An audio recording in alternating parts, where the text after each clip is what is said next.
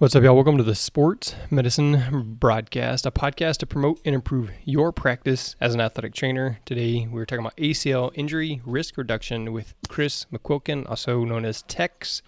So we're going to hear from him. He runs Power Athlete HQ here in Dripping Springs, Texas. So he's got a lot of really good resources, and we were just chatting beforehand about some of the programs that they created for the military and things like that. So very knowledgeable, very resourceful. And Sean's going to do a little bit more of an intro, but this podcast will be eligible for CEUs through the San Antonio Methodist Group. So once the podcast is released, you can go to sportsmedicinebroadcast.com/ACL injury risk reduction. Again, sportsmedicinebroadcast.com/ACL injury risk reduction. And I'll have links for the CEUs, again, provided through San Antonio Methodist. So I am your host, Jeremy Jackson. And then, like I said, Sean's going to give the intro there. But without much further ado, Sean, why don't you tell us a little bit more about Tex's background? Tex comes from the collegiate strength and conditioning setting. He was also was in the sport coach for a while, and then moved into that strength and conditioning world. Ended, I believe, down here, or was down here at the University of Texas for a while. Did some stuff with them. Did kind of was all over in the Division D1, D3 worlds, and then started with them at Power Athlete. And Power Athlete's a group that I've been following, I know, for a long time, since I was still back at Rice. Probably, honestly, when I had first started at Rice, and or before that, when I was in the junior college world. We ended up having Tex come down and do an awesome talk down here at the Trinity Conference that we have, hosted by Methodist and some of the SMASTA docs. And it was a phenomenal talk. We had great comments about it. So wanted to kind of talk to him again and have them do a little bit more, but just because of have great content that they're putting out. All right, let's get rolling. So we have a slideshow. I made it as simple as possible because I understood this is podcast/video. So gave you the option to hear it and feel it versus just see it and guide through it. So I'll do my best to articulate and paint the picture of the slides for those that are listening through the podcast platform. But for the video, I'm going to go ahead and share my screen and then kick us off with a slideshow. How are we looking? Good. Perfect. Beautiful. Awesome. So this is a presentation entitled ACL Injury Risk Reduction. Our goal, our simple objective, is going to be injury risk reduction, but creating a common language. So you as a medical or sports medicine professional, you have the opportunity to interact with parents, athletes, sport coaches, and strength coaches, all of which have a different understanding and goal for their athlete. The athlete, their goal is simple: performance and play. I don't care, tape it up, I'm going to play. The sport coach, performance, win. That is their goal. They will side on that versus an athlete's long-term athletic ability and health. Then our parent, their number one goal is keeping their athlete, their kid, safe and healthy and injury-free. So prevention is a difficult term to try to sell and promote when it comes to sport coach. So we're going to play with prevention and injury risk reduction, but our objective is to create a common language here. And the common language is going to be movement. So getting into it quickly, brief touching points on Power Athlete. So we are a worldwide strength and conditioning organization. We're targeted through performance-based education, performance-based programs that we deliver directly to athletes through our app. But overarching objective is going to be helping people unlock their athletic potential, no matter the current stage they are in their athlete life cycle, whether it's a novice athlete like a high school or a trained athlete like a college or into professional. Also take that life cycle into consideration for the coach just starting to understand athletic training, strength and conditioning, and things like that, and help them see the overarching goal towards performance. Our personality, pretty straightforward, no bullshit, no gimmicks, no excuses, no half measures. We're not selling anything other than movement and sound strength and conditioning. Our mission, simply put, empower your performance, whether you're any of these stakeholders we presented earlier, an athlete, a parent, a sport coach, or a sports medicine professional, it all comes down to performance. Presentation objective, as I said earlier, non-contact injury reduction. We're going to use the ACL as a tool to help you understand injury prevention and injury risk reduction. So the tools that we present can be applied to shoulder injuries, they can be applied to back injuries, but I love the ACL, and because a lot of the research and the opportunities that I've had to connect through our podcast with switched on guys like Dr. Tim Hewitt, Adam Ants. Dr. Adam Ants is a surgeon out of Florida, and I'm trying to remember the group he's with. I think it's the Andrews Institute, but really switched on cat. And man, we just love talking about the knee return to play, as well as training through and keep the athletes healthy. So athletic potential, and this is where I want to begin. As Sean mentioned earlier, I began my coaching career through sport coach.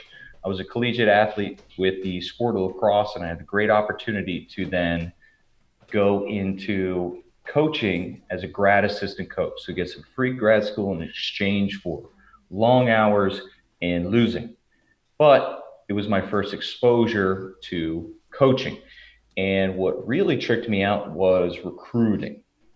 So this is where you are going out and talking to parents, you're watching athletes play, and you are making a decision. Their performance, their future, their potential is in your hands. And I did this for 3 years, and it took me 3 years to basically figure out a good system and approach for viewing athletes that will then push and gear towards their potential. So on our slide here, we have a Venn diagram, and it took me a long time to understand and figure this out. But when I was recruiting high schoolers, I checked off 3 things. So we have one of the circles in the Venn diagram is mental, one is skill, and the other is athleticism. So I was looking for fundamentals in respect to mental, not necessarily skills, but mental and how they were acting and running and communicating. Because most of the summer ball, it's with your boys, it's pickup, and you don't know these kids more or less until you have the opportunity to finish summer out with them. So how are they interacting within this respect? How are they reacting to bad shots, poor passes? Do they mope? Do they blame and point at the other guy? So mental was a big part. Then we have the skill. I could not go after these kids without understanding the skill, this other circle. So the basic approach, and this could be applied to any sport. Within lacrosse, it's things like picking up the ball off the ground. In goalies, a lot of footwork, defense footwork. So simple things, but looking for a coachable athlete and skills. Then finally, athleticism. And this is what really sparked a passion for my now career, which is understanding movement, athleticism, and teaching athleticism. So I was just looking for these athletes, not necessarily the tier D1 that Notre Dame kids were taking on for the sport of lacrosse, but kids that didn't have 2 left feet. They weren't stumbling over themselves, aiming to avoid those guys. So this mix of 3, mental, skill, and athleticism within the Venn diagram. So now imagine where one shrinks. If I'm looking at a kid that is a great athlete, he's got great skill set, but he's a jerk, right? That mental circle within the Venn diagram would shrink. In the middle of our Venn diagram, that would be performance or potential. Performance for my athletes that I am currently coaching within the team, but potential for the kids that I am recruiting. So mental circle would shrink, but then you had these guys that were hard-nosed. They were leading with their head and just being mentally tough leaders out there that didn't necessarily have the specific skills. So this Venn diagram mental circle increases so that potential would increase. They are coachable athletes, and I can get more out of them long term. That's really what I wanted. So within this diagram, it's figuring out within these kids which I'm going to lean on or which I'm willing to sacrifice, but it all comes down to performance. After a few years within the collegiate coaching game and recruiting really pulled on me because I felt responsible for these athletes' performance, because I was deciding, okay, we are going to invest 4 years in you or not. But within our local community, the cool thing about Division III sports is a lot of the conferences are very close, not like the ACC where we're spread out from Florida to Kentucky all the way up to Syracuse, New York. No, it's pretty close within the states, a few states at least. So if you miss a kid, he goes to one of your conference rivals, and you get it. You get to see him, and you realize, oh crap, man, I missed out on that opportunity. So you remember these kids. So I got an opportunity to see the ebb and the flow of this style of approach, but I really wanted to focus on athleticism. And this is where I started to deep dive into, all right, where can we have the biggest impact when it comes to performance? Mental, sure, awesome. Opportunity, skill work. Sport coaches are very selfish and they really want to invest in skill. But when it comes to athleticism, the weight room, speed training, change of direction training, and being more aware of your body through space, this has the opportunity to increase both mental and skill and really enhance that center of the Venn diagram performance. So think of the mental respect. For training athleticism, I'm going to put a heavy ass barbell on the kid's back, and they got to figure something out about themselves. Weightlifting, sprinting fast, these things never get easy. So we have the opportunity to develop the mental characteristics that you're going to need in crunch time. Skill work as well. Underneath that heavy barbell, we can accelerate coordination development, intramuscular coordination, accelerating those processes. Athletes become more aware of where their body is in space, and also they get a little extra coach, and they're thinking about small adjustments where we're directing what to do with their feet, their trunk, their knees, their head position. All of these are minor adjustments. Now think about a coach with skill work. A baseball player making a small adjustment in your swing, and you're expected to replicate that at max velocity 1, 2, 3, 4 times per at bat per game. And you got to remember through your body exactly what to do. So that coach is very selfish in that respect. Well, I can accelerate that ability to make that minor adjustment and replicate it through training athleticism in the weight room and speed work. So that is really that understanding. I really started to sink my teeth into that and try to fight for a transfer to training. So we are going to focus on athleticism, which will lead to injury risk reduction. But this is the common language that I want to present to you, whether you're a sports medicine professional, ACT, you are a ACT in charge of the strength training. I got a few friends out there that have taken on the responsibility of the weight room. This is your opportunity to create the common language to then talk and communicate to the parents, to the sport coaches, and to the strength coaches. So a definition of athleticism. So this is from John Welborn, the CEO and founder of Power Athlete. I'm going to break down this definition, but simply put, athleticism, the ability to seamless and effortlessly combine primal movement patterns through space to accomplish a known or novel task. If we defined it, then we can train for it.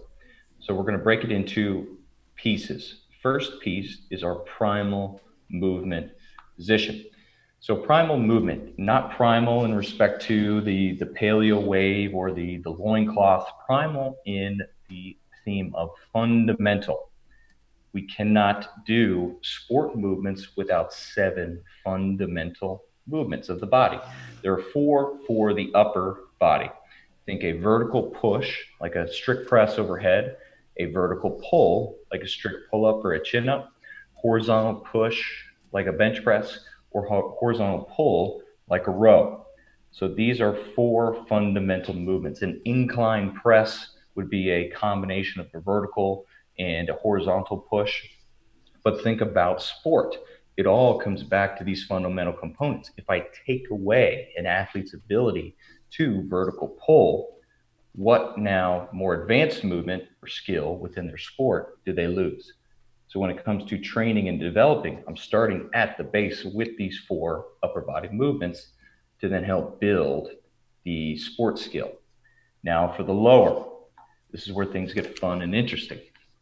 Guys, can you still see my face?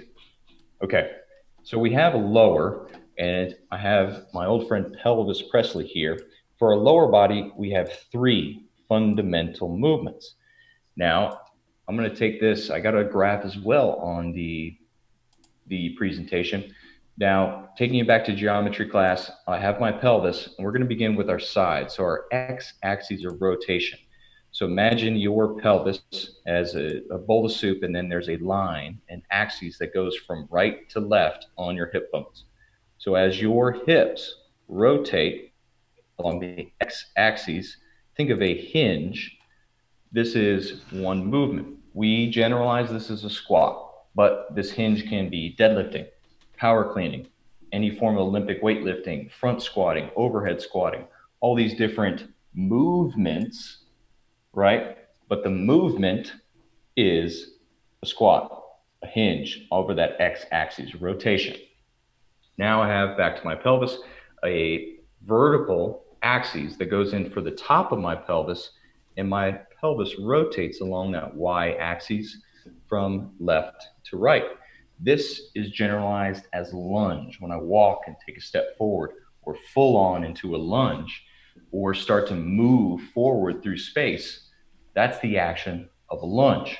So if my athlete has a big 500-pound squat, and I've seen this, then you put them in just a simple lunge position with 0 weight. Can they hold their body up? And it's amazing where athletes don't. So our strength training program can't bias the x-axis of rotation and neglect the y. Now we have our final, and arguably the most important for sport, is going to be our z-axis. So imagine a axis, a line of rotation going through my belt buckle, the front of my pelvis, and then as I march or sprint, think my knees are getting high up, my pelvis tilts to the left and the right. So not a twist, a tilt. So this is generalized as our step up, like we're walking upstairs or performing a step up onto a box. So these are the fundamental movement patterns of the hips. And sport can be broken down into these fundamental pieces. Probably the easiest representation is going to be an offensive lineman. They set up down on the ball. That's a squat, right? They're hinging over. They got one hand on the line. They're ready. As soon as the hike of the ball happens, their first step, that pelvis twists and rotates. They step into the lunge. And then defensive lineman tries to cut them. They hurdle them, going over that athlete. So we have 1, 2, 3 steps in football, and think about sprinting that wide receiver within the football. Sprinting is just a combination of XYZ axis of rotation happening in movement and beautiful representation of athleticism. So when it comes to training and developing, I have to have training for my X, I have to have training for my Y, training for my Z. If my athlete has an inability or an imbalance in the Y and the Z, but a big X, well, okay, awesome. I'm not going to bias his strengths with neglect to Y and Z just so I can look good or hand over to my sport coach a spreadsheet with a great number when they're going to get their butts kicked as soon as they step onto the field. So this is our view and perspective of movement. Then we can train and teach and really focus on when it comes to strength and conditioning program and injury risk reduction. Progressing through the rest of the definition, we have space. So this is as simple as our 3 planes of motion. We have sagittal, which is going to be straightforward, everything I can do in a door frame. Then we have our transverse plane. Think about twisting or rotating or separating my shoulders from my hips, very important for sport. And then my frontal plane, my lateral movement and side to side. Stu McGill refers to the frontal plane as the injury reduction plane. Because most back injuries, most back injuries come when they're not paying attention. You get hit from the side, and if you don't have the stability to maintain your position, when you take a contact from the frontal plane, that's when a lot of the injuries that he sees occur. So we have planes of motion. Our training will target X, Y, Z axes of rotation and movements of the hips through all 3 planes of motion. Now, athlete preparation. So this is my perspective as a strength and conditioning coach of how I will lead my athlete in the weight room. I want you to take this understanding and bring it into the weight room. If you're going to communicate with a sport coach, this is how we think. A very systematic approach, put our athletes in a position to protect themselves for their performance, protect from injury, and just kick ass on the field. Number one, we reverse engineer our sport from the demands. We're going to identify the mental and the physical requirements necessary. This is based off the SAID principles. SAID principle stands for specific adaptation to imposed demands. We know what our athlete will need to succeed on the field. Now we're going to build a program to drive that stress that eventually leads to the representation of that athlete, get them as close as we can within the limited season that we have, the off season that we have, to prepare them for in season. Once we understand and write this program, now we have to have a form of individualization. So we have to assess our athletes and evaluate where they are. Simple evaluation examples: the combine. We have our vertical jump, we have our 40-yard dash, we have a bench press test. In a lot of weight rooms, you're going to see different squat tests. These are forms of evaluations and assessments to identify the current physical and mental attributes and the limitations for our athlete. If you are working with high school, I cannot emphasize enough, do not do 1RMs with your athletes. Your high school athletes are not trained. They are novices. Even if they do max out for 1 rep, it is not representative of the ability. So your purpose of finding out how strong they don't have the basic level of coordination or the number of reps necessary under heavy loads to give you your evaluation purpose or assessment. Stick with 3 rep maxes or 5. That'll give you a better idea of the limitations and an accurate representation of the ability of the athlete. So if you're high school, avoid 1s. They don't have the coordination. So limiting factors that you would see: what happens to their movement, to their trunk, to their head and neck position under the barbell. These would be representations. Mental: how are they reacting to the barbell underneath it? Are they wincing and winding underneath that strain? Are they stone cold killers? That's what I like to see. So just taking little notes of all these different things, how they're moving, what is their mental representation, their reaction to these evaluations and tests, and then the minor things of what's happening to their feet, their knee, their ankle, their hip under these near maximal loads of 3 and 5 rep maxes. Those are going to be limiting factors that I build which goes to our next step, build my accessory movements on. So the final step after I understand the demands of sport, assess my individual athletes, I write and develop the program. So this is my accessory work. We're going to need more bodybuilding because I've got these 13-year-old kids with pencil necks. Awesome. We're going to hit some more dips with chains around our necks to help build our traps and posture and position, all that good stuff. So the final step after you assess, evaluate, is develop your program. On this note, do not take University of Texas's college program for these awesome 4 or 5-star recruits and give it to your high schoolers.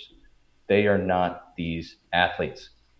Simple squat, step, lunge with the barbell. That's going to help take you a long way, which leads us to the goal here in our athlete preparation model: preparedness. Are they able to step onto the field, game 1 or scrimmage 1, and execute?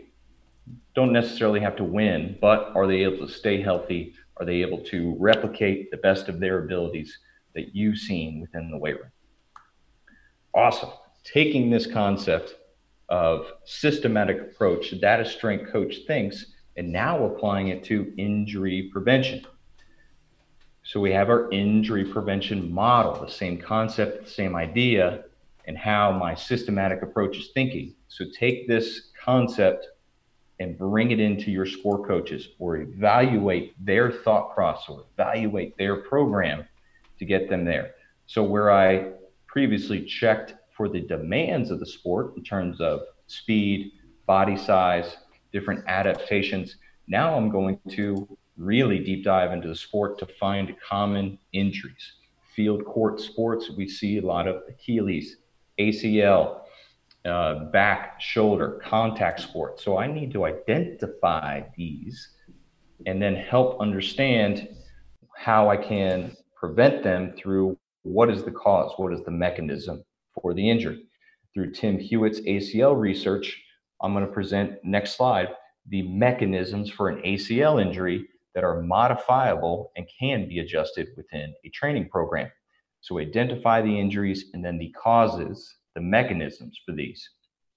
Now I need to educate my strength coach on more valuable assessment tools. So I'm not going to rain on the FMS as a tool. Awesome tool for opportunity to see minor things that could happen to an athlete. But at the same time, if I'm working with a football team and with these new restrictions in phase one where I can only see 10 athletes at a time, FMS is not a very valuable tool in terms of the scalability. Plus, if I'm the only skilled professional working with a whole batch of high school or Division III All-Stars, that's just not going to fly. So we need valuable tools, and this goes back to our theme and our purpose in creating a common language of movement. So I'm not going to teach my sport coaches the FMS. I'm going to teach them different fundamental movements that if they see something, a minor adjustment that is not in line with the execution, then we can have that coach intervene with a cue, a direction, or a corrective exercise that goes in play.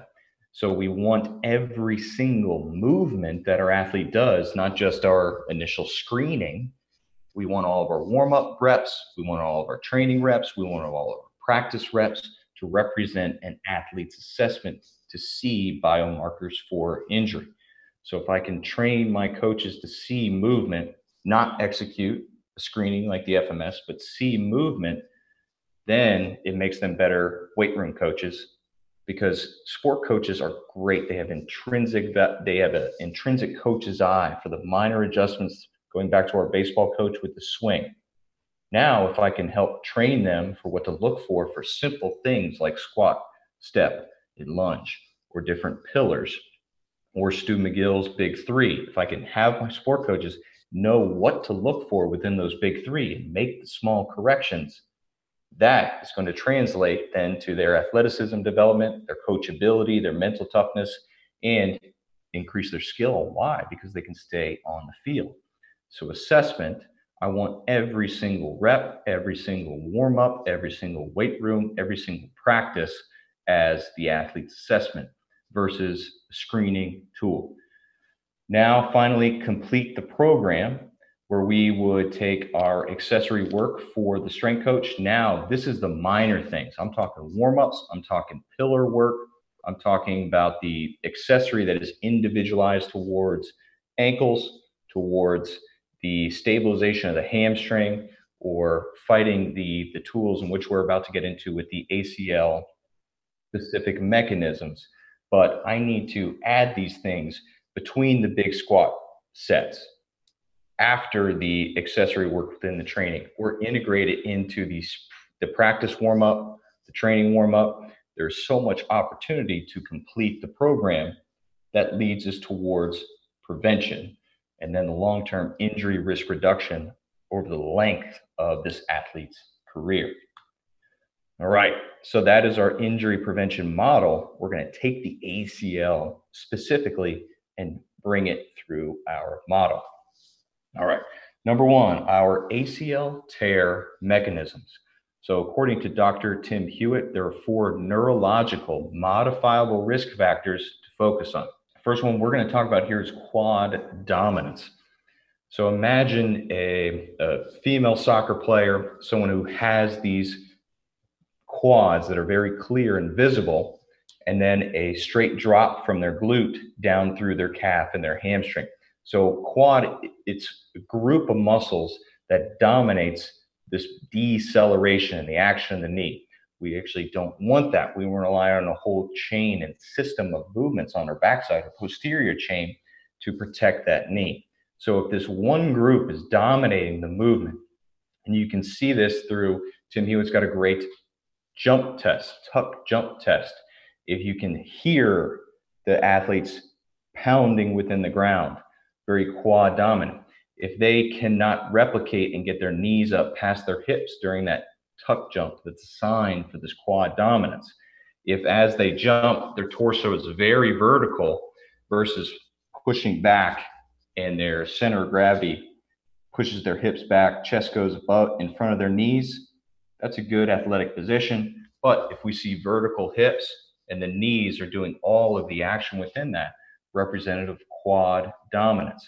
So this is a very clear ACL injury mechanism for that squatty body athlete, mostly in our female athletes. That's modifiable. Some of ACL injury mechanisms and causes are genetic, anthropometrical, and female versus male athlete hormonal, but I'm bringing up 4 that are modifiable and trainable. So need to say that. Next up is ligament dominance, most common in our tall, lanky basketball or volleyball athletes. This is where they don't have the musculature, the structure to dampen the force. So if the musculature is not there, next in line, it's going through the ligaments, and we have internal rotation at the hip, or we have a hard adduction, think knee valgus, knee driving in. That's a representation of ligament dominance. This is a neurological disorder. Either muscles are not firing or there's not enough structure to go there. So my strength training program would target both neurological and structural adaptations to protect the athlete.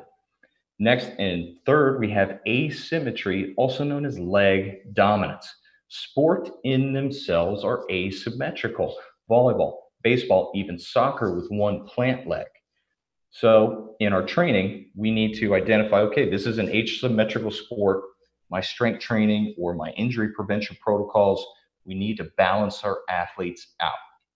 So taking that same tuck jump test, if you start to see in it, one knee is getting higher as our athletes tuck straight up and down, or one foot starts to make ground contact time before the other, a 1-2, a 1-2 versus a 1-1-1. These are symbols and showing you that your athlete is asymmetrical. Just by playing a sport, though, I know they're asymmetrical. So we have to tailor that into our program. Finally, and the number one and most important ACL tear mechanism that we need to take into consideration is called trunk dominance. We can have perfect foot placement, perfect coordination, nice and slow and low. If we're teaching them a 5-10-5, all the footwork is perfect. But if they have a weak trunk and take a perfect foot, but then their trunk starts to go over their center of gravity and take away and compromise the leg positioning, then we're in trouble.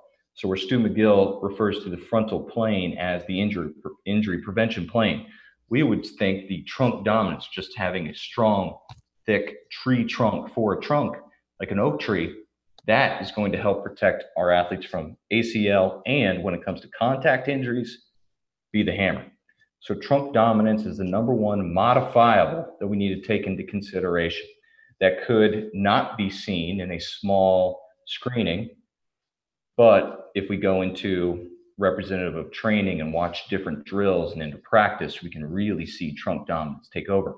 This is represented in the tuck jump. If they are all over the place, imagine we drew an X on the ground and had our athletes jump straight up and down in that tuck jump, and they are all over that X, despite our coaching and our emphasis on jump in place. They're all over the place. Trunk dominance, they can't control themselves. All right. So those are mechanisms, and I've referenced the tuck jump as an example of an assessment, but you can throw this is your opportunity. If you are one-on-one, throw the FMS in here and look for these. But your assessment, I don't care what the assessment is or the evaluation or the screening that you have in place, we want you to look for 4 things. You're checking the trunk, side pillars, tuck jump, even in the FMS, if you have the opportunity, when we're lining up our heels, are they swaying left and right, representative of a weak trunk. My favorite trunk test is going to be a heavy barbell. Are they able to maintain good, tall, pretty posture at their maximal loads through their full range of motion? So trunk needs to be the focus of a majority of your screenings, evaluations, or assessments. Then we have to include primal movements. So our X, our hinge, our lunge with over that Y axis, and then our step up. We can't only rely on the Y, only rely on the hinge. If I'm a strength coach, I'm going to bias the X axis of rotation. It's just what we do. So you, as the sports medicine professional, I need you to have tools ready to show them where they're weak within their lunge, show them their adduction when they perform a step up. So I have tools in place to show these 4 injury mechanisms that can help complete the program. Frontal plane, we mentioned with Dr. Stu McGill, side pillar, great tool.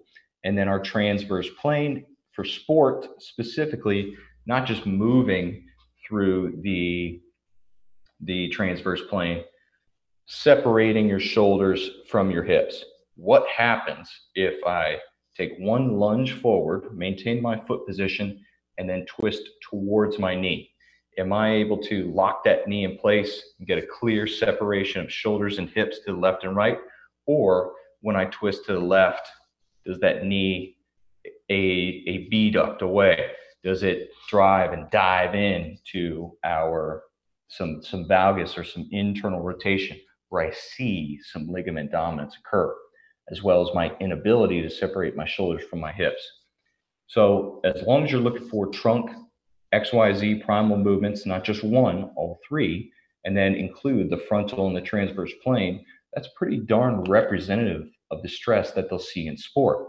So if you see injury mechanisms occur within your controlled environment, it is going to happen in practice. It will definitely happen within the game, because game, they are trying harder. They are fighting, and we have now an external opponent in an uncontrolled environment. So if I can see it in a controlled environment at higher velocities, higher stress, and reacting to the environment and an opponent, the injury mechanism will appear. Finally, corrective exercises, which we will get into our next portion here, but we're focusing on re-education. Going back to Tim's research, he refers to this as these are neurological mechanisms. So we're going to reteach our athletes how to move, focusing on athleticism. We have the opportunity of warm-ups and accessory work.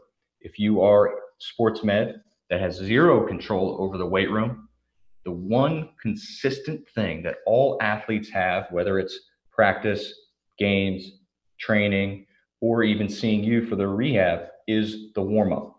They have to, and all sport coaches will agree, we got to do some form of warm-up, even if it's just laps, right? That is your opportunity to now implement the corrective exercises to re-educate your athletes. So don't give me the excuse you don't have time. Your target is the warm-up, and most sport coaches they're willing to give that up because they don't know what to do. As long as you don't go over 10 minutes, 5 minutes, whatever they do give you, take it and run with it. So all of these going through it will lead us to ACL tear prevention, reducing our injury risk over the life cycle of our athlete's career. All right, targeting education. Neuromuscular education, very big concept, a lot of research behind this, and I love it. I'm going to do my best to simplify it for you here. So why we're going to attack injury mechanisms. So dial in and focus on these things. If your athlete expresses quad dominance, I want you to put in place a posterior dominant strategy. So they are relying on the front side posterior dominant strategy This would include building the musculature of the hamstring, the calf, the glute, that backside, or if they have it, starting to educate it on how to reduce force. I love non-contact plyometrics that are teaching our athletes to lengthen load under tension. I'm not talking about flexibility and just touching your toes. I'm talking about active range of motion. So very difficult. One of my favorite tools, feel free to Google it, Power Athlete and Seesaw Walk, like the old playground seesaw. I don't know if it exists anymore, but if you Google that, we got plenty of demos on that little guy. Great representation for posterior chain dominant movement that teaches you how to jump, land, and reduce force. Next up, we have ligament dominance. This is that internal rotation, that adduction at the hip. So we're sticking with that posterior chain dominance, understanding the athlete. If they are the taller, lankier, leaner athlete, I need more musculature. We're going to hammer them with some hypertrophy. But once they do develop this new musculature, we need to educate it on how to move. Plus, we are going to develop triplanar arch. So we're getting out of our shoes. So this is, again, basketball and volleyball athletes. They're in dang shoes the whole time that are destroying their feet. They look amazing, but no, the shoes are killing their feet. So we get them out and develop this arch, and they're able to use their feet. So that, pairing that with the upstream of the posterior chain dominant, is a good approach. And this won't be automatic. We are re-educating and teaching them how to move again, which is not easy. Finally, asymmetry, symmetry strategy, meaning if I'm a baseball player, all right arm within my throwing, my training is going to be a lot of left to equal that strength or equal the range of motion. And this is a simple rule for a strength coach. I'm sure your community has specific measures and tools for this, but a fast thinking approach that I take is the strength of the dominant arm, but the stability and the range of the motion of the non-dominant arm. So that would be my objective and fast thinking goal towards symmetry. Now, trunk dominance, simply put, trunk strategy, which I'll get into some examples, but we're going to overload our athlete and give them the opportunity to develop trunk stability within this, and they're able to take hits in a contact sport or control their own body through space when it comes to non-contact. There are phases of education. First is going to be alignment, teaching your athlete the setup and the position to get into.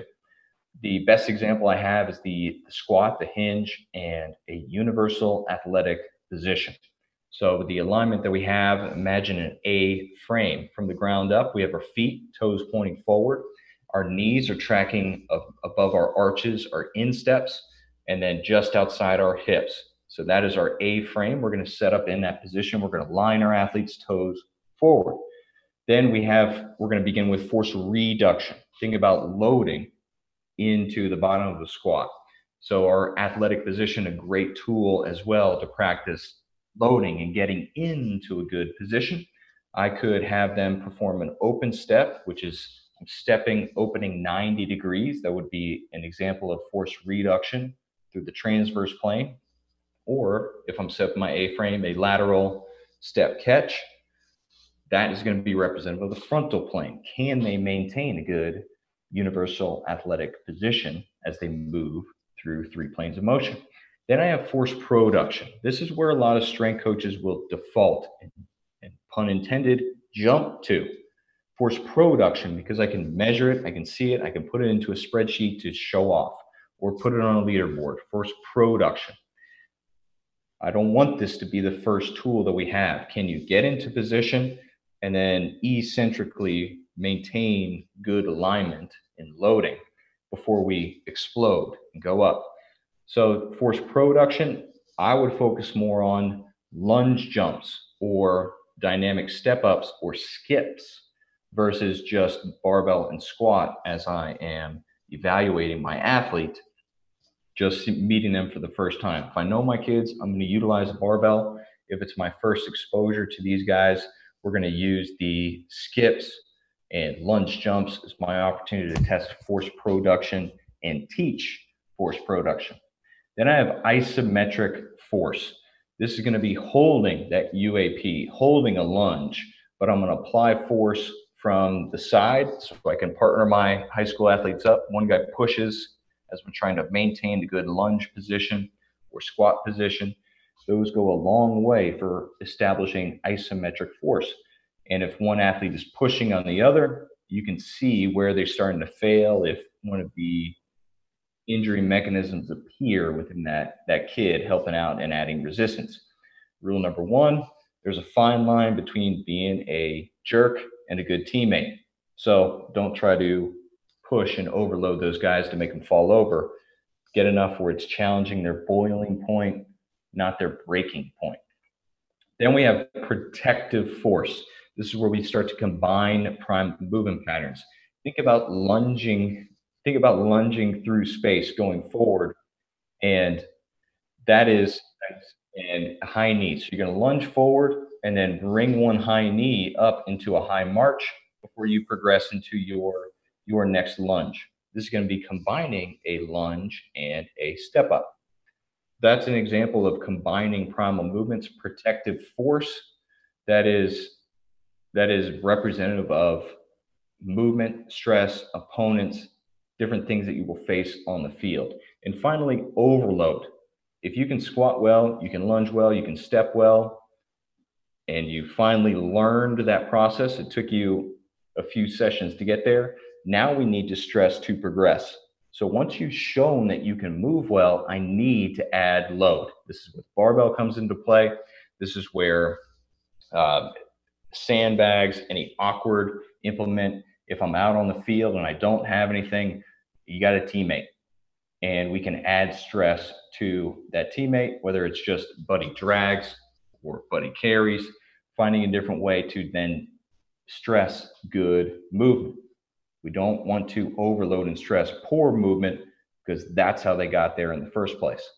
This is the simply put principle of specificity and overall objective of transfer of training. Take these quality movements into the weight room, and once we can master them and really overload them in the weight room, they will be carried over into the field. Finally, I mentioned earlier, your number one opportunity is the warm-up. One consistency that every athletic session has is this warm-up.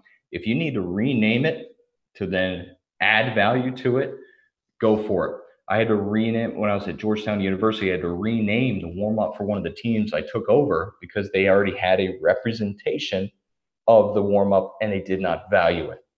No, this is the most valuable, more valuable than my barbell work, and I will fight for this every single athlete that I get to work with, because it is the opportunity to really lay this foundation of quality movement before we stress it and overload it. So going back to the Georgetown deal, what I named it was mess ups. MES, mobility, elasticity, and stability up, mess up. All right, aiming to simplify this, and my focus why for the warm-ups is 100% enhanced athleticism. There are 4 components that I mentioned earlier that get into athleticism. Number 1 is neurological re-education, if we're re-teaching them how to move, or education.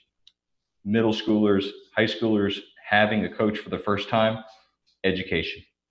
Then biomechanical efficiency, simply put, coachability. If I ask them to make small adjustments underneath the barbell or in their warm-up prep, these lunges through space, and they're able to go through the mental mechanisms to make those adjustments, that is a rep that they're going to be one step ahead when they step onto the sport field and their coach asks them to make a small adjustment within their sport-specific movement. Then I have primal proficiency. We call our 7 primals: squat, step, lunge. Get really freaking good. Every day is an opportunity to master your movement. Then finally, psychological. Me as a coach, I don't like it when sport coaches walk around during the weight room and razz and jazz the kids a little bit, because it takes away from focus. but I understand. So if I can then take that spot, take that position where the sport coach would kind of get a feel for them or crack some jokes, but then target it towards how they're feeling. Where are they sore? If my strength training program or the previous sport practices got their hamstrings, got their calves, then, okay, well, we need to readjust this warm up on the fly to help prevent anything that may be coming in play. So use the warm up to identify where your program is affecting your athletes, and at the same time, are they ready to get into the stress? What is going on outside of sports that could be affecting them, and see if you can provide some perspective and opportunity there that you can either bring to sports med pro, bring to the strength coach, bring to the sport coach, but use that time. But I want, most importantly, get a feel for how the training is positively or negatively affecting them, so I can make a specific adjustment within the warm-up. My warm-up anatomy. So I got simple components to focus on and flying through these. And there's more. We got a free warm-up course on academy.powerathletehq.com. Deep dives into this, but simply put, here's the components of a warm-up that we have, whether it's 5 minutes, 10 minutes, or 15 to 20 in a portion of our strength training program or speed prep.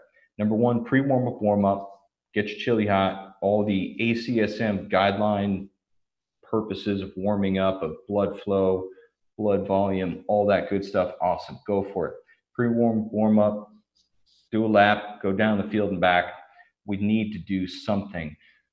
I just call this motion. We're going to do motion in there, and I don't want any lollygagging. If they lollygag the motion, it sets the tone for the rest of the warm up. So I'm going to put them in a position to motivate them, push them, or set intention in that motion, the pre-warm up, whatever it may be.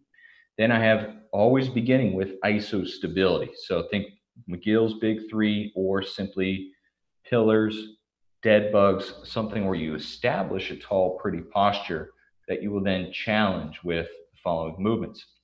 I'm going to focus on the feet and the ankles. Different, if you warm up barefoot, awesome. Different cocky walks, dorsiplantar flexion, just something to focus on that ankle and get them ready for contact.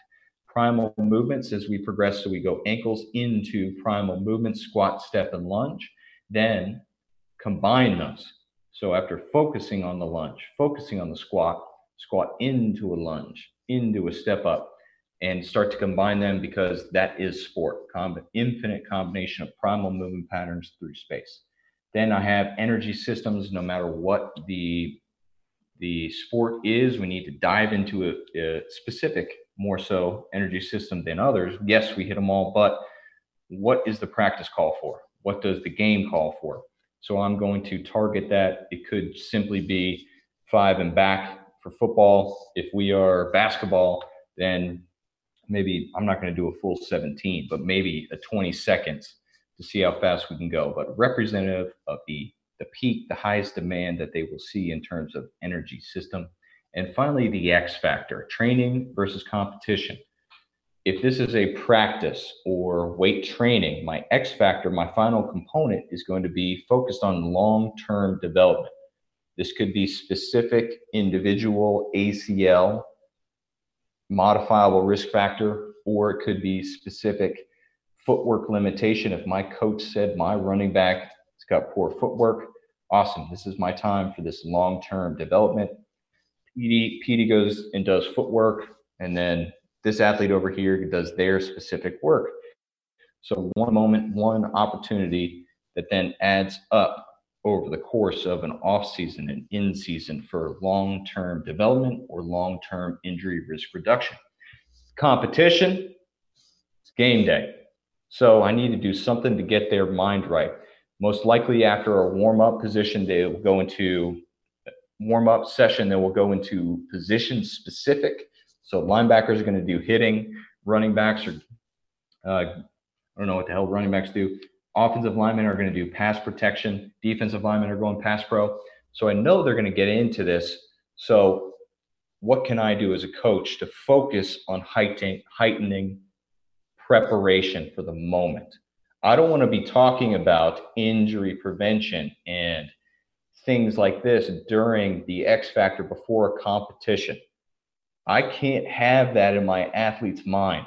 If I'm talking about ACL tear moments before they got to go into their position specific, guess what they're going to be focusing on? Not getting hurt. I can't have that. So in training, in practice, awesome. Focus on this. Create this big picture perspective of long-term development, injury risk reduction. But when it comes to the X factor pre-competition, you don't mention injury.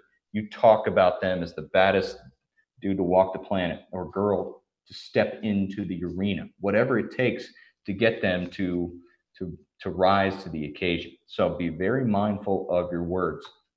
I'm going to fly through this next portion, but I gave a sample of a warm-up that I would do for a field sport warm-up. If I have 10 minutes and we can fly through that, if you got the slides, go ahead and check this out, or more specific prep on academy.powerathletehq.com for specific what to do for warm-ups. But the bottom line, as long as you maintain that anatomy and then have the opportunity to take control of the warm-up from your sport coach, you can do a lot for your athletes' long-term development and injury risk reduction in their careers.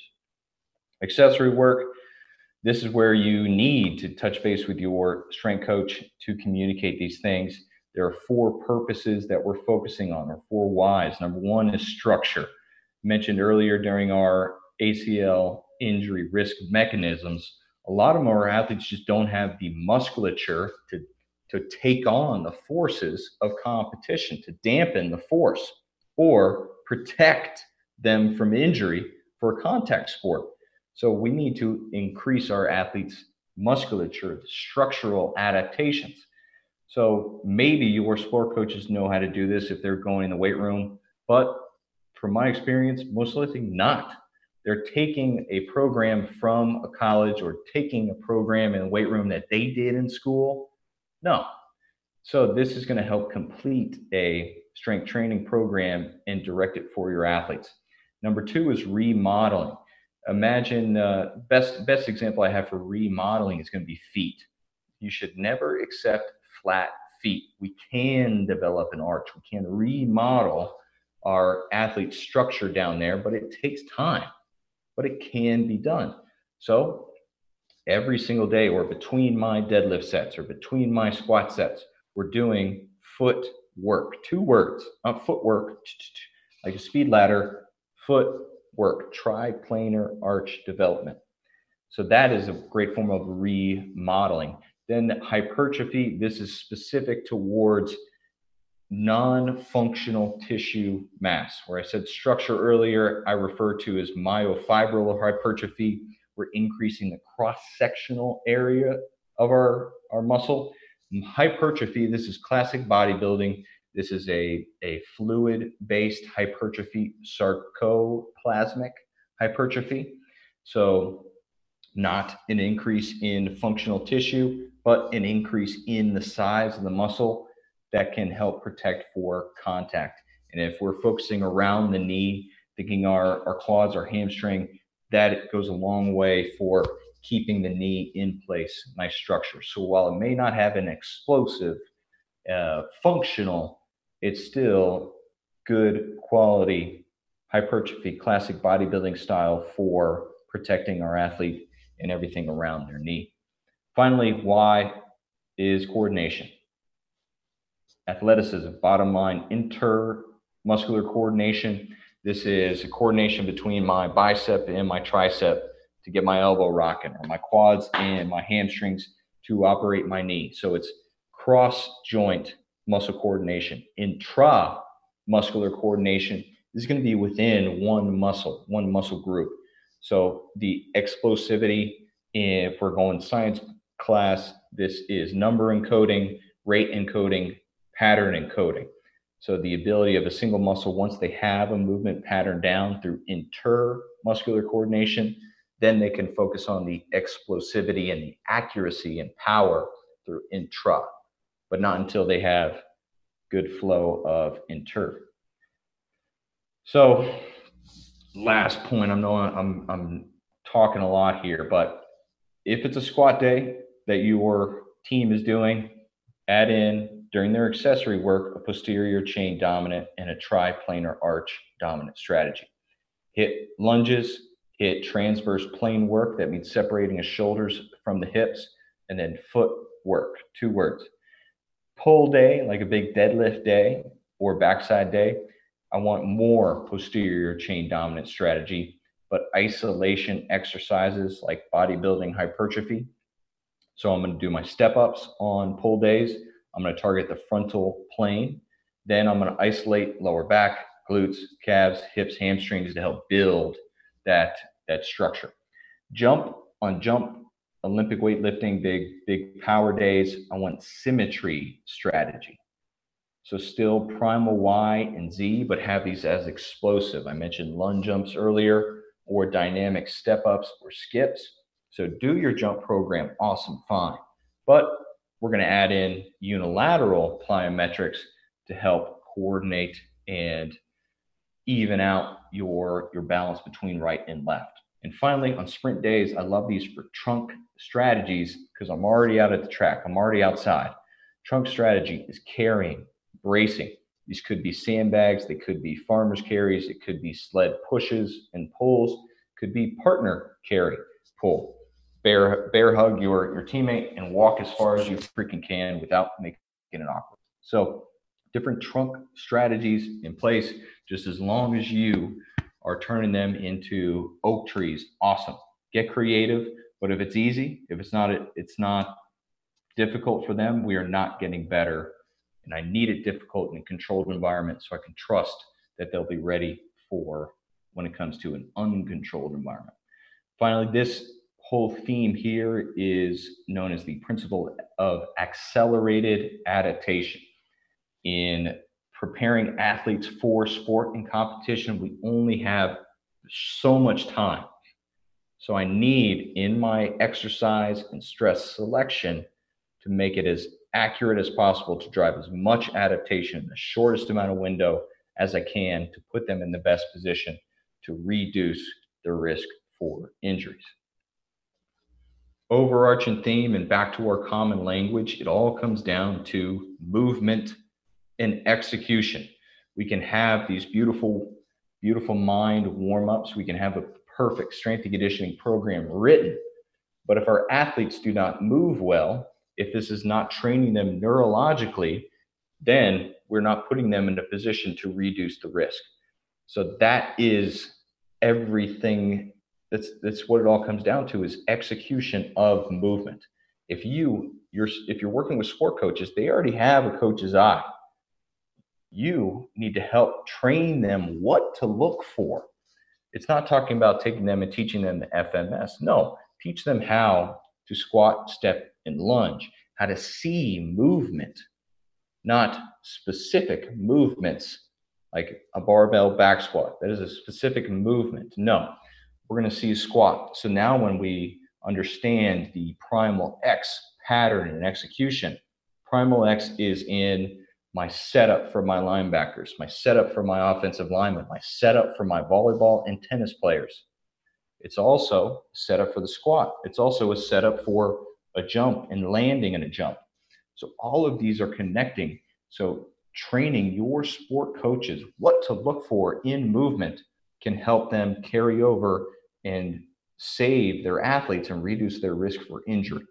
But if we're simply looking at it as movements, as a sport movements, this is how you return a serve or how you land from your volleyball spike, whatever it may be.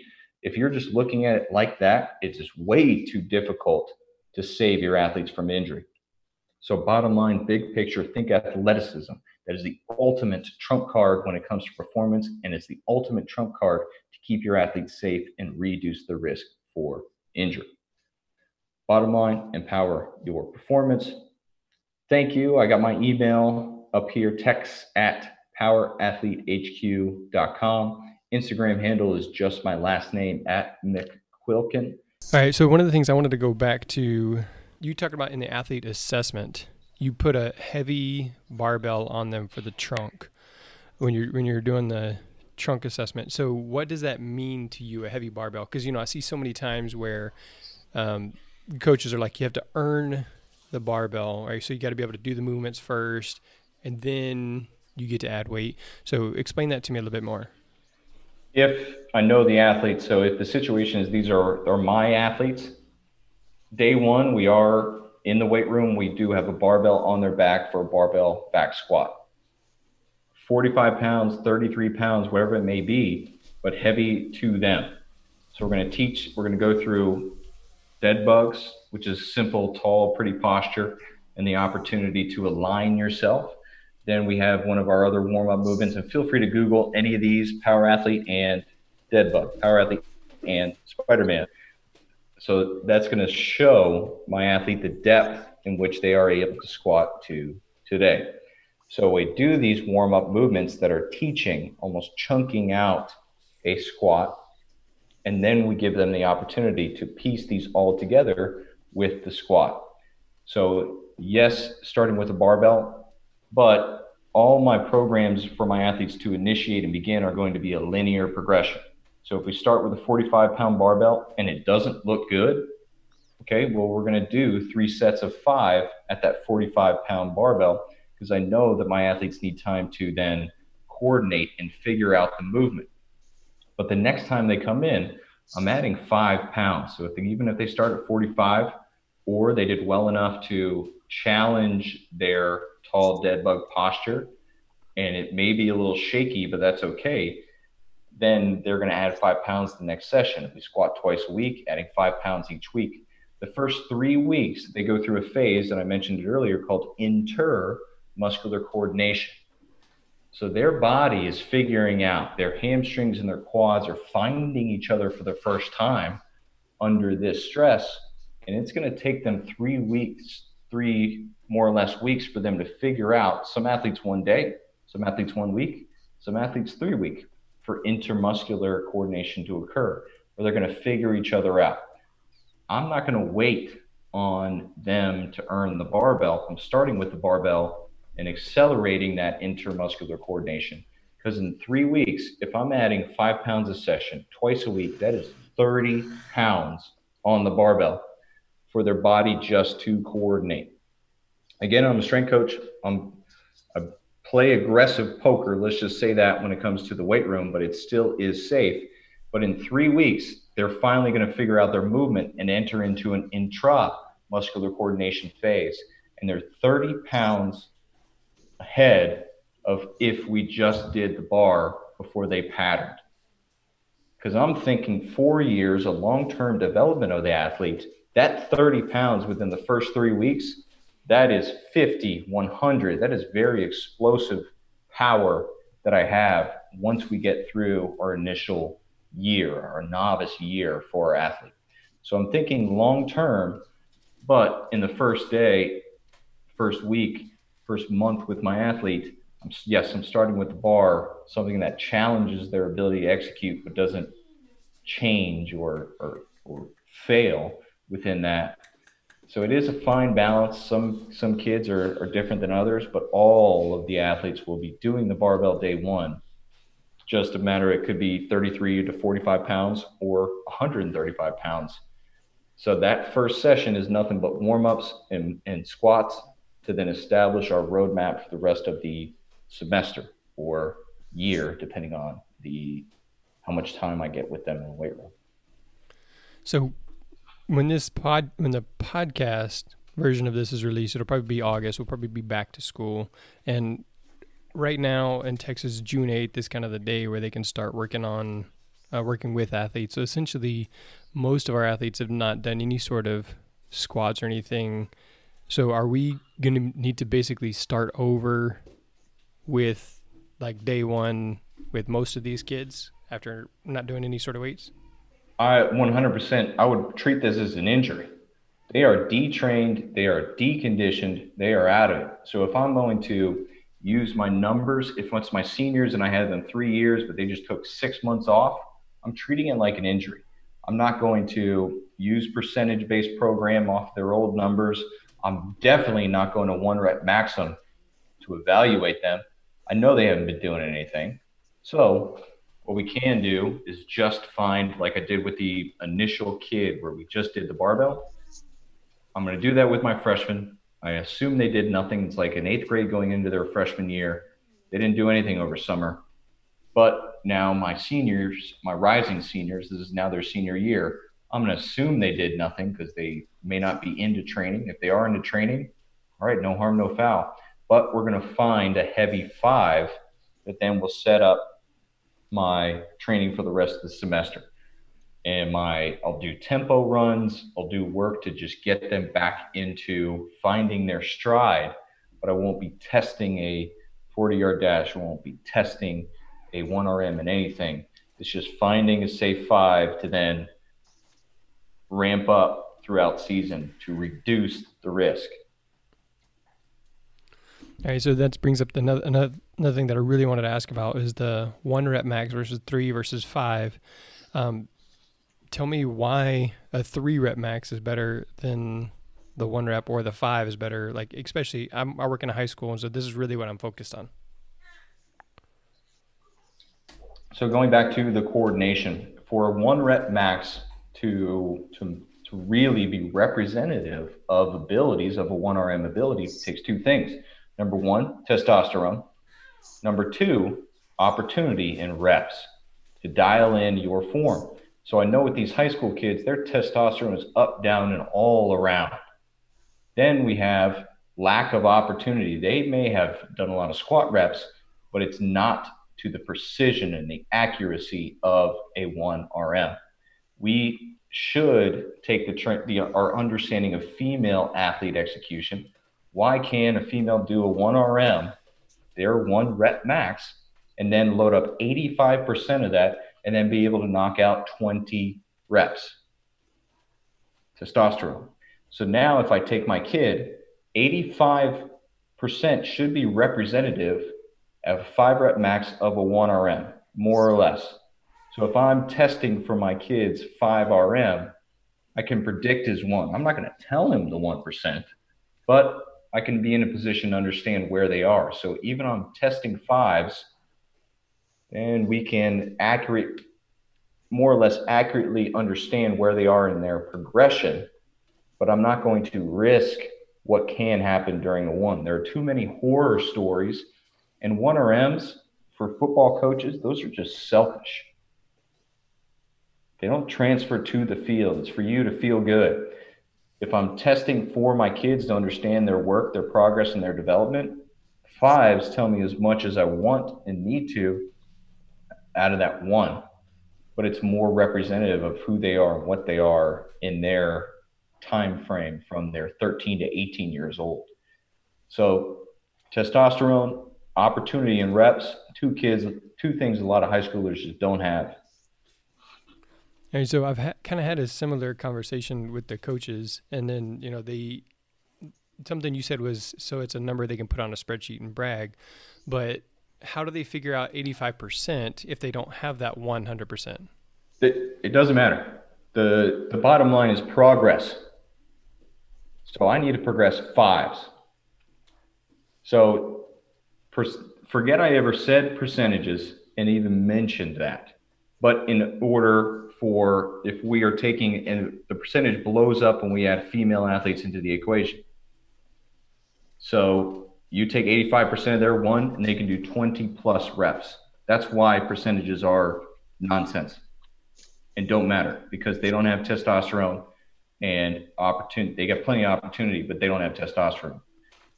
Coaches want 1s to show and evaluate, oh, this kid worked hard. No, 5s tell the kid worked hard. You know how much of more of a mental challenge it is to stay on a barbell for 30 seconds to knock out 5 reps? That's the kid I want fighting for me. So if you can paint this picture in all of the slides, I put why above everything, because I need that to be the lead off. And we're improving and enhancing our ability to present and argue to protect our athletes. So if they are running in their weight room a percentage-based program, bring it to them to understand any percentage charts, Prilepin's chart, or any Olympic weightlifting chart based off percentages comes from Russia, who are professional Olympic weightlifting athletes that are also on a hell of a lot more drugs than your kids will ever understand or take or have access to. So don't take that percentage chart and apply it to your program. If I do fives, it's representative of my athlete's abilities, and then I can add 5 pounds to this 5 next week or progress. And if we're going to test fives, test threes, or in that same ballpark, but it's the ones that, sure, they get 1 rep max that I can write on a paper, but it is not representative of who they are as an athlete, not representative of their abilities, their hard work, their progress, because their testosterone is up, down, and around. If they have a high T day, they're going to kill that test, crush it, and be on all stars, and their coaches are going to love them. But, okay, then when their testosterone dips the next week, and they have no idea how to control their body and movement or mood, then we test on that day, and they're going to be anywhere from 10 to 30 to 40 pounds less in their execution because their body wasn't firing. And then what? Then that kid is down on themselves, and they're not representative of their abilities. But if we have fives over the course of a semester through a linear progression, we're allowed to fail. We're allowed to reset, take more opportunities at this weight, and factor in life and hormones. But just taking a 1, creating a percentage-based program on that, it's irrelevant. They probably stole that program from a college or a book that's based off of kids that it's their job to train versus a kid that is 1, 2, 3 times a week in the weight room and the rest at practice, plus school life and girlfriends, boyfriends, and all that factor in. So percentage-based programs, 1RMs, these are things high school athletes should not do. They're not representative of their abilities. And a lot of kids get lost in the shuffle, and they hate to see them get hurt when they load up too much just going for it.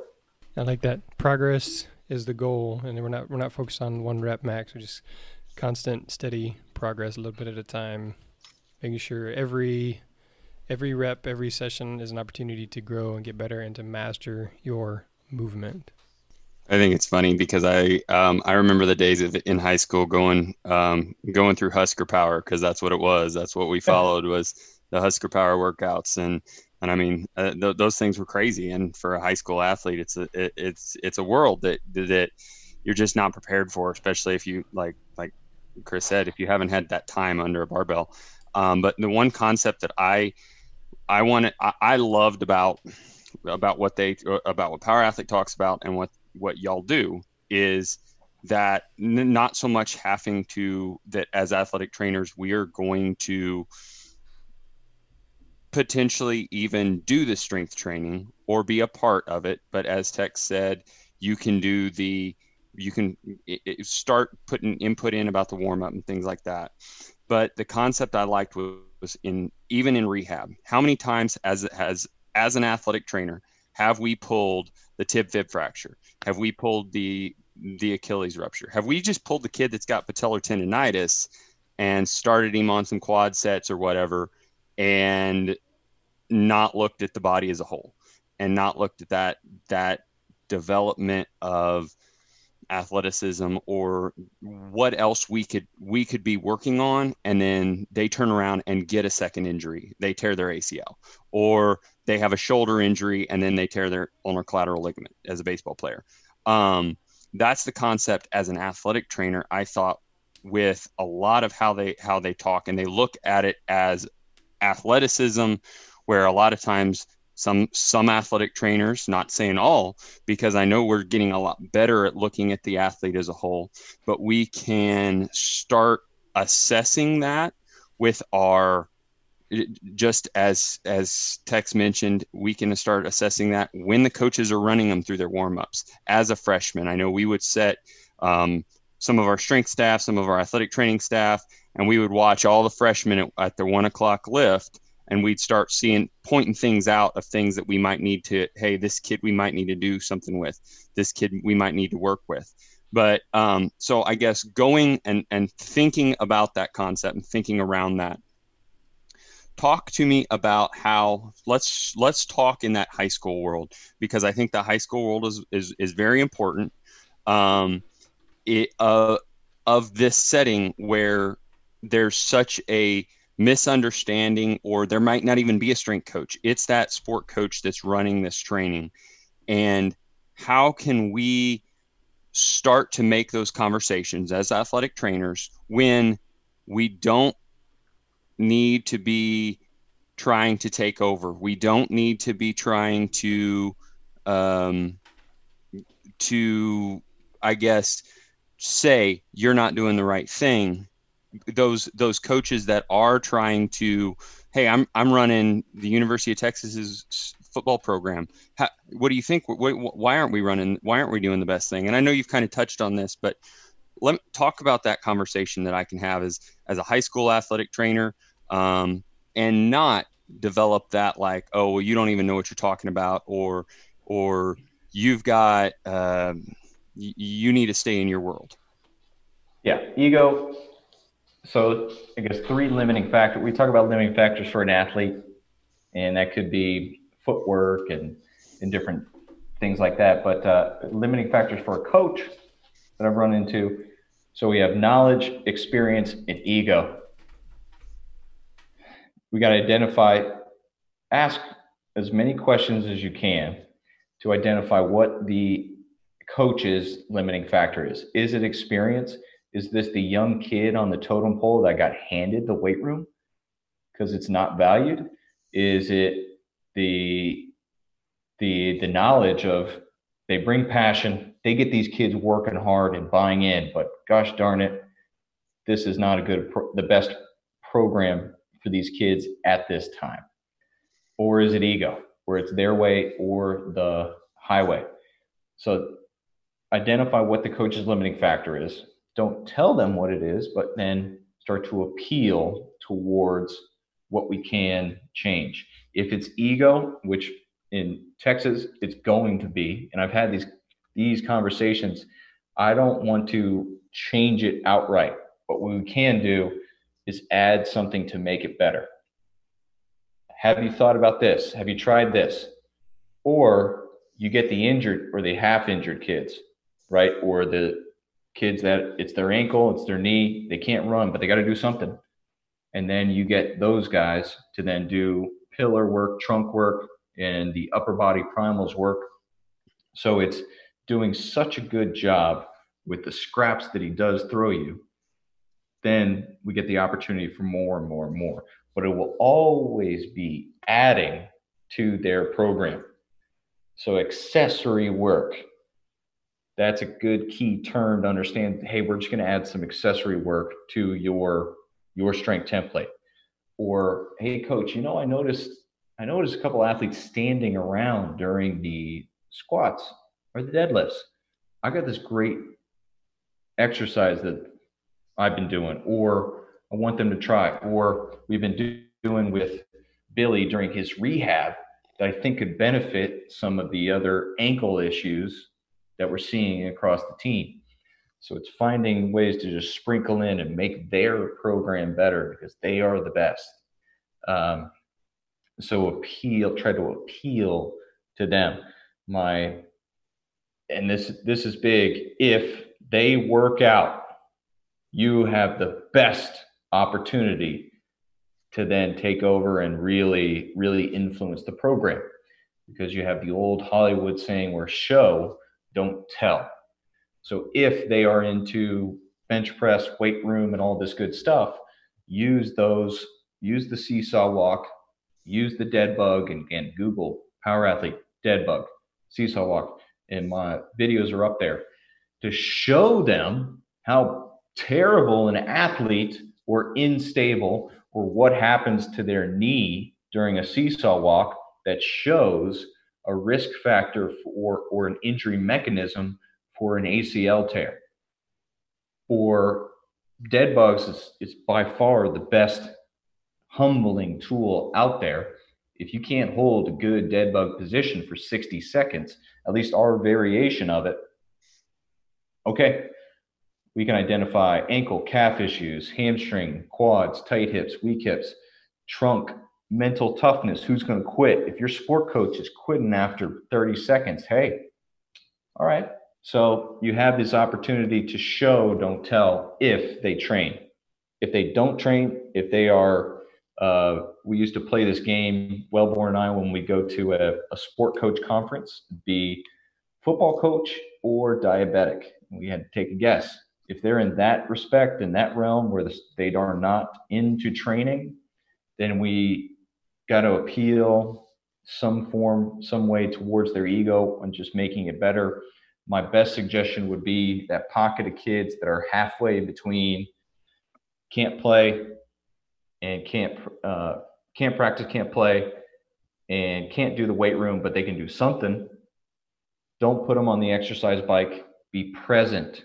So take them and say, all right, yeah, I can take these guys, but it can't be in our training room. It's got to be in this corner of the weight room. And you're doing smart pillar work. You're doing the foot, 2 words work. You're doing shoulder, dynamic, different things to show. And out of the corner of the eye, the coach can observe what you're doing. And maybe they won't feel and experience the value, but they'll be able to see the high level of coaching and teaching that you're bringing to that weight room or those kids. That's a big one that a lot of people will pick up on, is that athlete that's in that middle ground, that athlete that might not even be the best athlete, but then they can see them grow into a little bit better athlete, or that's always hurt that we're dealing with anyway. And you just take them, or that's just that injured group that they don't want to deal with. And we can take them and, man, they really progress. What have you been doing with them? One thing I too wanted to mention was like taking them to the state clinic. Take your coaches to the state clinic, Texas State NSCA clinic. That's something that they always have a lot of coaches, Texas high school strength and conditioning coaches, as well as other things there. That I know obviously it was supposed to be this coming weekend, and with coronavirus, things have been changed. But it's a way to start getting things in ears. It's potentially not kind of some of the things that you guys talk about, some of them not.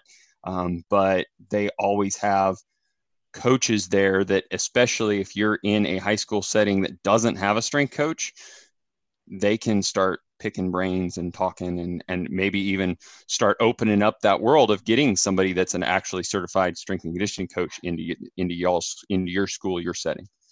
Yeah. And I will say this, if ego is the thing and everything, if you are hitting a wall,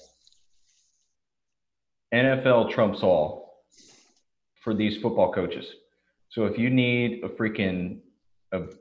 big swinging Wellborn to step up against these high school football coaches, there's nothing that he enjoys better. So the Power Athlete founder and CEO of putting down these ego walls. So feel free to reach out to us to step in and then have a difficult conversation with these coaches. That's what we're all about. So it certainly is a part of Empower Your Performance. And if it means protecting these kids, then we're all for it. So if that is the last break the call the Ghostbusters, whatever it is, we are willing to step in and have that difficult conversation. And if that doesn't work, I don't know if you're in the right place. One of the last things I wanted to quick ask is, and I know Jeremy touched on this real fast, was some of the footwork. I know that Cal Beats doing a bunch of stuff. You guys are putting a lot of stuff in, and I know this is a huge topic. But where's some places, because that is a question that we got at the Trinity Conference with regard to a lot of your talk, as well as Coach Clark's talk that followed yours in his warm up, because he did some footwork stuff too. Where can we look for some of that stuff? One of our Block 1 coaches that is a doctor of physical therapy, his name is Matt Zanis. He has a lot of articles on our website, powerathletehq.com, for specifics. I also put a piece out that was just training exercises. So if you search triplanar arch development and how these are utilized, it's between squat sets. So I'm diving more, and I should put more out on it, but active foot training is, I'm all for it, but I won't be able to overload as much. So it's a fine line between focusing on developing the foot and, for our high school aged athletes, that limited window with the barbell to have this long-term effect. But in between the squat sets, I would target with our high school kids active foot isometrics. And if we go back to the slides that are passed along, we have a um, neurological education development. That's how we follow in our flow. So isometric is step 4 or 5 on there. So I would go through the different phases and get to isometrics if my kids can't hold a good static foot position if they have a weight stress of a goblet squat, then we would take it back down to some eccentric action or concentric action only and get to isometric. So it will take over. It will become the new norm for sure when it comes to the world of strength and conditioning. And I'm all for it. I broke my ankle my freshman year of college and had to set out a year. And a lot of the tools that we go into with our foot stuff is my rehab, getting back to play. But at the same time, no reason I shouldn't have been doing that stuff prior to an injury.